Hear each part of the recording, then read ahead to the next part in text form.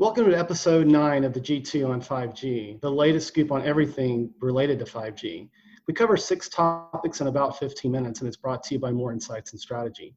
I'm Will Townsend, and joining me again this week is fellow analyst Anshul Sag. So let's get started with my first topic. This week it was reported that Nokia's new CEO, Pekka Lundman, I believe, will be starting 1 month early. And no surprise, apparently he wrapped up his duties at his, with his prior commitments, and so Rajeev Suri will be leaving as well. Rajeev will remain on the board. I think Pekka's going to have a lot to wrap his hands around. From my perspective, bright spots for Nokia continue to be their private networking business unit, Nokia Enterprise. They continue to rack up wins. This week, they made an announcement, I believe it was with Toyota. And so I believe that he's going to want to lean heavily into that and focus on that. Catherine Buvak, who was leading that unit, recently left, and they have a new person in charge. But I think that would be, high priority. And then, recently, there's been a lot of, discussion around Nokia's focus on Cloud RAN and Open RAN. And, that can be challenging. It can be a double-edged sword. I mean, it's going to bring agility, it's going to bring, CapEx savings to operators, but it could also potentially eat into their traditional radio access network equipment. What are your thoughts about all that, Anshul? Well, I think it's important that they do have a new CEO as soon as possible. Mm-hmm. I think one of Nokia's biggest problems is they've been having a lot of changes of the guard in the executive suite, not just the CEO. And I think that's been an issue for the company because, it's hard to know where the company's going when the leadership keeps changing. Mm-hmm. So I think they need to decide on who they want to run the company and stick with it. And I think it's going to be really important for them to push Open RAN hard and, really get momentum on that because, there's a lot of pushback on it from the incumbents. Yeah. And for obvious reasons, yeah. And I think the big thing is going to be, who's going to be the operator that tips the balance in a way that helps Nokia. Because I think if you look at the market today, Open RAN is still kind of an experiment when it comes to, production environments. Yeah, it's been in trials. Yeah. Right. So I think that there's a lot of promise and there needs to be more execution. And really, I think what they need is a big operator to adopt it and to embrace it. But I think the reality is that a lot of the, legacy infrastructure guys are going to do everything within their power to keep, maintain the status quo and keep their customers happy and encourage them to stick with them. Yeah, it's certainly a potential differentiator for Nokia. I mean, there's no question they're trailing, Ericsson and Samsung and even Huawei. So it'll be interesting to see how that all plays out. But let's shift topics. Let's talk about your first topic this week. And you did a little bit of research and uncovered a report by the GSA related to millimeter wave spectrum. So why don't you take us through that?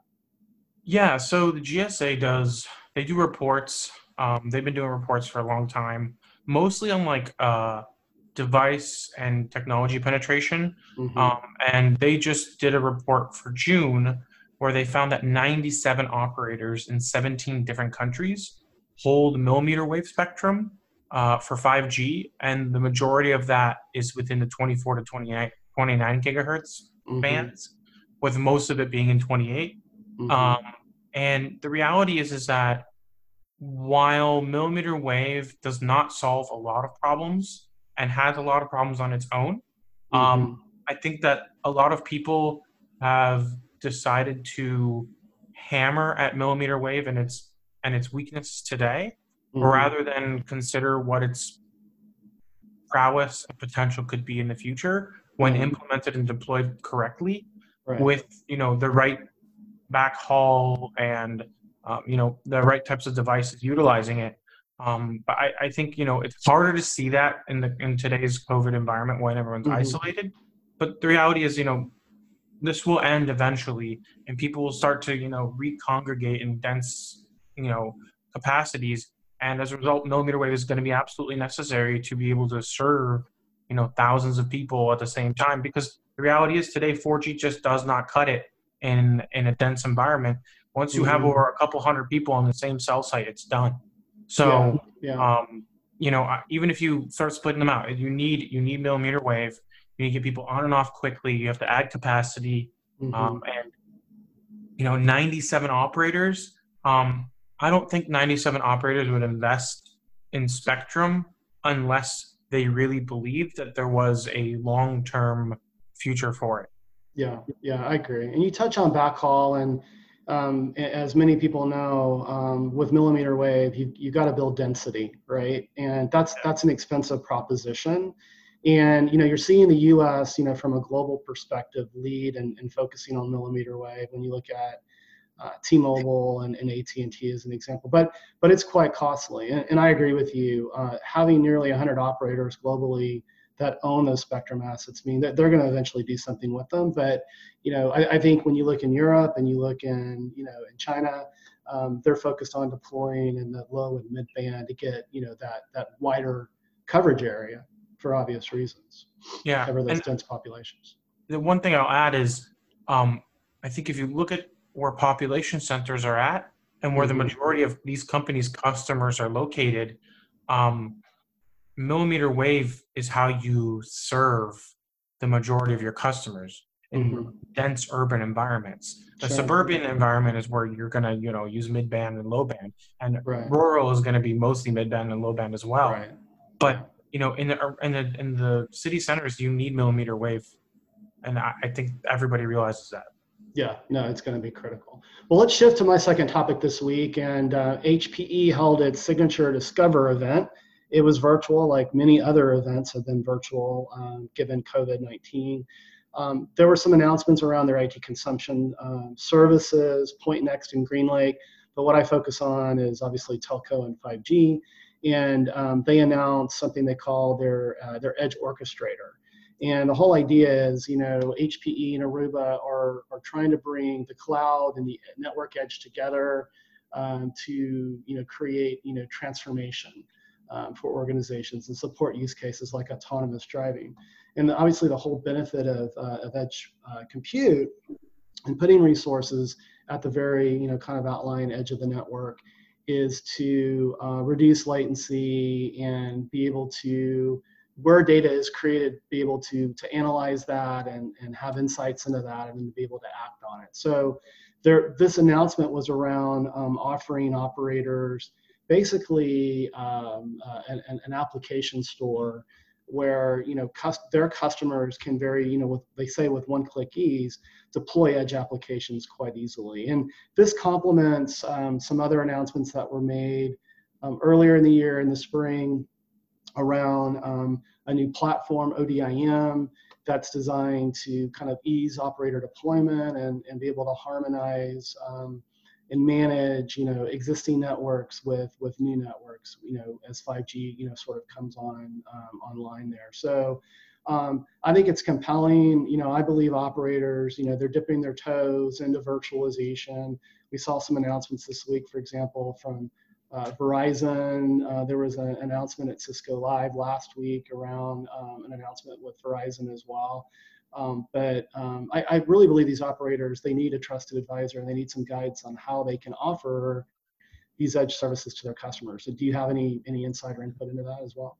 Yeah, my insight is a little bit less specific to HPE, but kind of more around the entire industry, in that I think the operators may have missed an opportunity to leverage their advantage on 5G needing edge compute and more cloud compute, because it seems like if you look at what edge compute exists today, a lot of it is CSP powered. And I worry for the operators in the sense that it may be a lost opportunity for them. Because I think that the CSPs are much more likely to be the ones who fund the hardware expenditures and let's be honest, are most likely going to be the ones running the code and software anyways. Mm-hmm.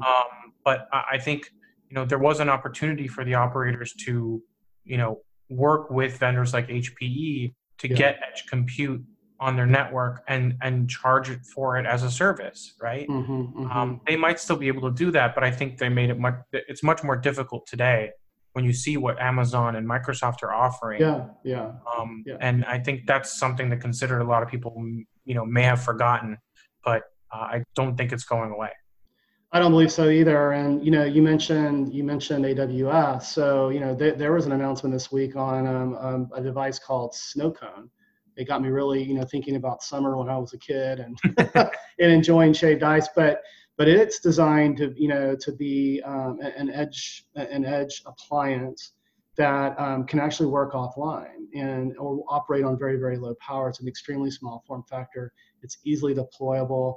And so the web scalers are jumping into this as well. I mean, there have been lots of announcements from AWS, Azure as well, beefing up their telco capabilities. Google's a little bit behind, from my perspective, but totally, but HPE sees the opportunity, and quite frankly, I think Aruba's done a hell of a job with building out this intelligent edge vision and deployment scenario, and is really allowing Aruba division, a company that they acquired 5 years ago, to really lead that strategy. So it's an opportunity. I mean, HPE sees the opportunity, and I think they're very well positioned. So, well, let's shift to your second topic this week, and it's around claims from another Chinese operator.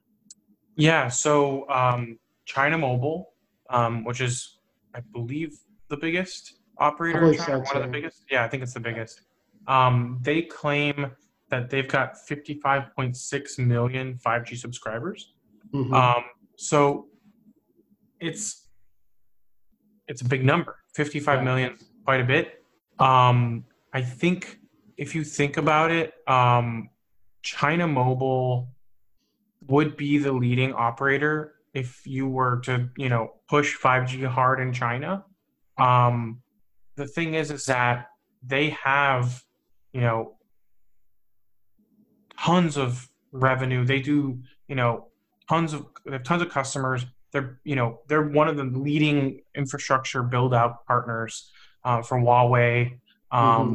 They have, a lot of ties to the Chinese government as well.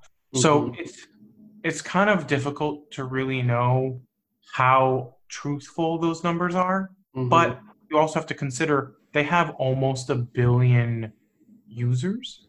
Right. So 55 million isn't actually that outrageous in terms of percentage. Right. In terms of percentage, it's like 5.5%. So I think it's possible just because of the scale that they have. But even then, I'm not entirely sure, how many people in China are really going out and buying 5G devices this early in the year. Yeah. Just because the first three, January, February, March, were pretty much locked down for China.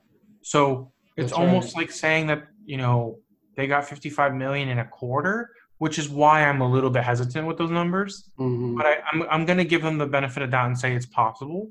Yeah. If they said we'll have 100 million by the end of the year, I could see that happening. Sure. But saying they have 55 million already is a bit difficult for me to believe. But that said, I'm going to be the first one to welcome, 5G momentum and growth and subscribers, right? But this kind of backs up the 200 million number we talked about last week, because if they're already at 55, and let's say they were in June, so they probably will double it, if not more, considering the pace of growth. So they'll probably hit, let's say, 125, 150. That's already the majority of the 5G subscriber base that's expected by the end of the year. So I think it'll be pretty easy to hit 230 million global 5G subscribers by the end of the year. Yeah, I would agree. And, and again, I talk about this quite often. Proof for me is in the actual applications that are going to be available. And I've talked about SK Telecom in South Korea, how they've been a real innovator leaning into use case. And so, for me, access is access. So it's faster, better, right? And maybe it's just that, these customers, if they had 5G enabled devices prior to the pandemic, which I would find kind of, hard to believe. Right. Maybe it was just a flip of the switch and now they've added 5G service to their plans. But Well, I think that one thing to think about is it's still EMBB, right? It's not really, the broad scale multi-application kind of 5G that we're expecting to see in the future. Sure. Today, it's pretty much just phones and hotspots. Yeah. I guess if you have the new Lenovo, it could be a laptop too, which we talked about last week as well. Yeah. But yeah, I think it's just, it's hard to develop new use cases when you're using the same types of devices. Sure. And I don't even think they're using SA yet. So I think really when you get SA, that's when I think you will really start to see some more unique use cases. I think most use cases early on are going to be mobile device, smartphone based, but I think it's going to be about how we augment video and how video is going to change because uploads improve and downloads improve. You can have much better real-time communications. I agree. Just a final thought from my perspective on that. You touched on devices and form factors, and there was a big to-do with the clamshell, the folding form factors, right? That we've seen, at prior events. Samsung has the Fold, Huawei, I believe it's the Mate X, and I think those form factors will unlock new use cases for like field service. And you mentioned video, and I agree with you. With 5G's very low latency, the ability to have access to, 4K, 8K, 12K high definition video streamed in real time and using AR and VR, I think that's going to be really transformative. And you're absolutely right from my perspective. It's going to be those form factors that I think that are going to. Totally. And I actually agree with you. I think that's a huge point because with the Fold, I consume so much video and so much content on it, more than I ever have on any other device. I even watched the MLS Cup final on the train home from LA. And there were some connectivity issues, very minor, a few blips in and out. I think it was because I was switching between markets, but it would have been great to have it in full 1080p, HDR quality. It would have been amazing, but it was still good and that's where 5G kind of elevates the experience where it's no longer a unique thing, but it's daily. But yeah, let's move on. Yeah, let's move on. So my third topic this week, I spent a lot of time at the Linux Foundation. I'm a firm believer in open source and what it can do to drive agility, relative to, traditional, kind of methods of software and technology delivery. And so I spent time with Arpit Joshipura. He's actually the general manager of the Linux Foundation networking group. And the Frankfurt ONAP release came out June 18th. So I was a few days late catching up with him on that, but this represents the 6th release. If you're not familiar with ONAP, it's the Open Networking Automation Platform. And it promises to bring just that, automation to service providers and really supercharge 5G. And what Frankfurt does is it really brings a set of hardened blueprints and tested solutions to bear. And what's really amazing, we talked about the number of organizations that are a part of this Linux Foundation working group. And when you look at the top 10, I would expect them to be the traditional infrastructure providers, right? Like the Ericssons of the world, the Huaweis of the world. And they're certainly very participant and they contribute quite a bit. But in the top 10, the majority are operators. And and AT&T is the largest contributor. And that's partly because part of a project that they were working on was migrated into the ONAP project. But I think, this is great. I mean, automation is going to be necessary to facilitate things like network slicing and self-healing. And again, I think open source is very disruptive, and I've written about that on Forbes, quite often. Any thoughts on ONAP? Have you had a chance to take a look at that? And I have not looked at the release, but now that we've talked about it, I will. But in general, I think it's important, right? Because the truth is, automation is super, super important for stuff like network slicing. And that's basically a network function, right? It's reconfiguring the network to be optimized for a certain use case. And you can't do that, manually, and you can't do it without having really tight automation on your networking side. So I think, it's an inevitability. It's a question of, what gets built into the standard and how quickly, and who adopts it. But I think, the point that operators are really about it is a big thing, because ultimately the operators are the ones who drive a lot of what gets adopted, because if they don't adopt it, then it doesn't happen. But yeah, I think it's interesting. Yeah, and network slicing, that's going to open up, tremendous monetization opportunities for the operators. The kind of the low-hanging fruit from my perspective is guaranteeing a network slice to deliver a degree of latency for mobile gaming responsiveness, right? And there are a whole host, obviously, of enterprise, applications there as well. So, the reason why the operators are behind it is because they see the true monetization benefit. But let's shift to your third and final topic this week. And I know you follow, Washington and news that goes on there, and you had some information to share based on a Wall Street Journal article you read. Yeah, so the Wall Street Journal, I believe the article came out on the 25th. So yeah, June 25th. And basically what it is it's kind of an update on what's been going on with the administration and them kind of pushing harder on securing our 5G networks by basically ensuring that the companies that are producing the hardware are based out of the US or American companies or friendly close European allies. companies. Right. But this actually sounded more like they weren't even entirely convinced that, European companies were good enough. In that interesting. This update sounded like they wanted to have large US tech companies acquire these European entities to secure their leadership and, US friendliness. And pretty much everybody pushed back on it. They've been pushing companies like Dell, Intel, and Microsoft to possibly, meet up and talk about this. But because of COVID-19, they haven't been able to meet and talk it over. They've also suggested that, maybe the vendors should open up their infrastructure or adopt open standards, which obviously is not in their best interest. And they kind of pushed back on that. But I thought there was a really interesting quote from one of the, I think it was Ericsson executives, where he said that they don't expect to join this policy coalition, and that the governments shouldn't interfere with technical work that the private sector is well equipped to handle, which I thought was very interesting because, it's Sweden, and they're definitely a little bit more socialist than the U.S. is when it comes to social programs and stuff like that and government involvement.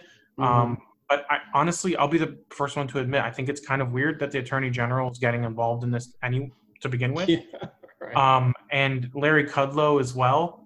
I feel like we should have a CTO of the U.S. I think we used to have one, and that should be the person who should be handling this. I just don't understand why the Attorney General is involved at all. And he's not just lightly involved, right? Like, he's quoted repeatedly in this whole situation. So it's very odd to me. I think long term, what should really happen is, if we truly want to have a secure network in the US and not have Huawei equipment or any, Chinese vendor, we should be funding the growth of the competition. And I'm not sure that if that means investing in these companies, because I think that was discussed as well. But I think it should be something along the lines of subsidizing operator purchases of this equipment, because I don't see how anything else really makes any sense. And we know that, unofficially that, the Chinese government is subsidizing Huawei in one way or another. So through credit facilities to customers or whatnot. So the reality is that why not meet a subsidy with a subsidy? Obviously that's expensive, but so making investments or making acquisitions, isn't great either. And the reality is right now nobody's particularly interested in funding acquisitions. Right, the T-Mobile merger closed this year only because it was like a year delayed. Mm-hmm. So I think in this current situation, almost nobody is interested in facilitating the current administration's view of how things should be done. And it's not going to be cheap. That's the reality. It's going to cost a lot of money to one way or another. And, Ericsson already moved their manufacturing to the US to a certain degree. And I think I think in general, lots of manufacturers going to come back to the US if they want to be able to sell here, especially if it has to do with, critical infrastructure. But in general, I'm struggling just because almost every executive that the Wall Street Journal quoted pretty much was just not about it. And I don't know how the government, well, this administration specifically, even knows where they're going with this if no one's interested in, biting. Yeah, I mean, and it's clearly the concern is around, having, a domestic supply chain to support an end-to-end deployment of 5G so that the U.S. is not dependent on any foreign country, whether it's, a European country or it's a country in Asia or China. And this has been discussed on Wall Street for quite a while. As well as, on Capitol Hill. And, how do you do this? And, it's not realistic, to divest these companies. I mean, they're for-profit companies, but maybe the U.S. should be, talking to like Qualcomm that has great capabilities. They provide a lot of the, the modem components for the smartphones that we use, and they're leading 5G, and it wouldn't be necessarily a stretch for Qualcomm to get in, to the infrastructure space. So maybe it's providing subsidies to a company like Qualcomm, and there are other companies in the U.S. To kind of move that forward. But time will tell. It's an interesting topic. But that wraps it up for this week. Why don't you take us home? Sure. We hope that our viewers and listeners found this week's topics interesting. If anyone out there would like to provide us some insight on a specific 5G topic that they would like us to cover in a future podcast, please reach out to us on social media. On Twitter, Will is at WillTownTech, and I am at Anshul Sag. We hope that you have a great weekend, and please tune again next time.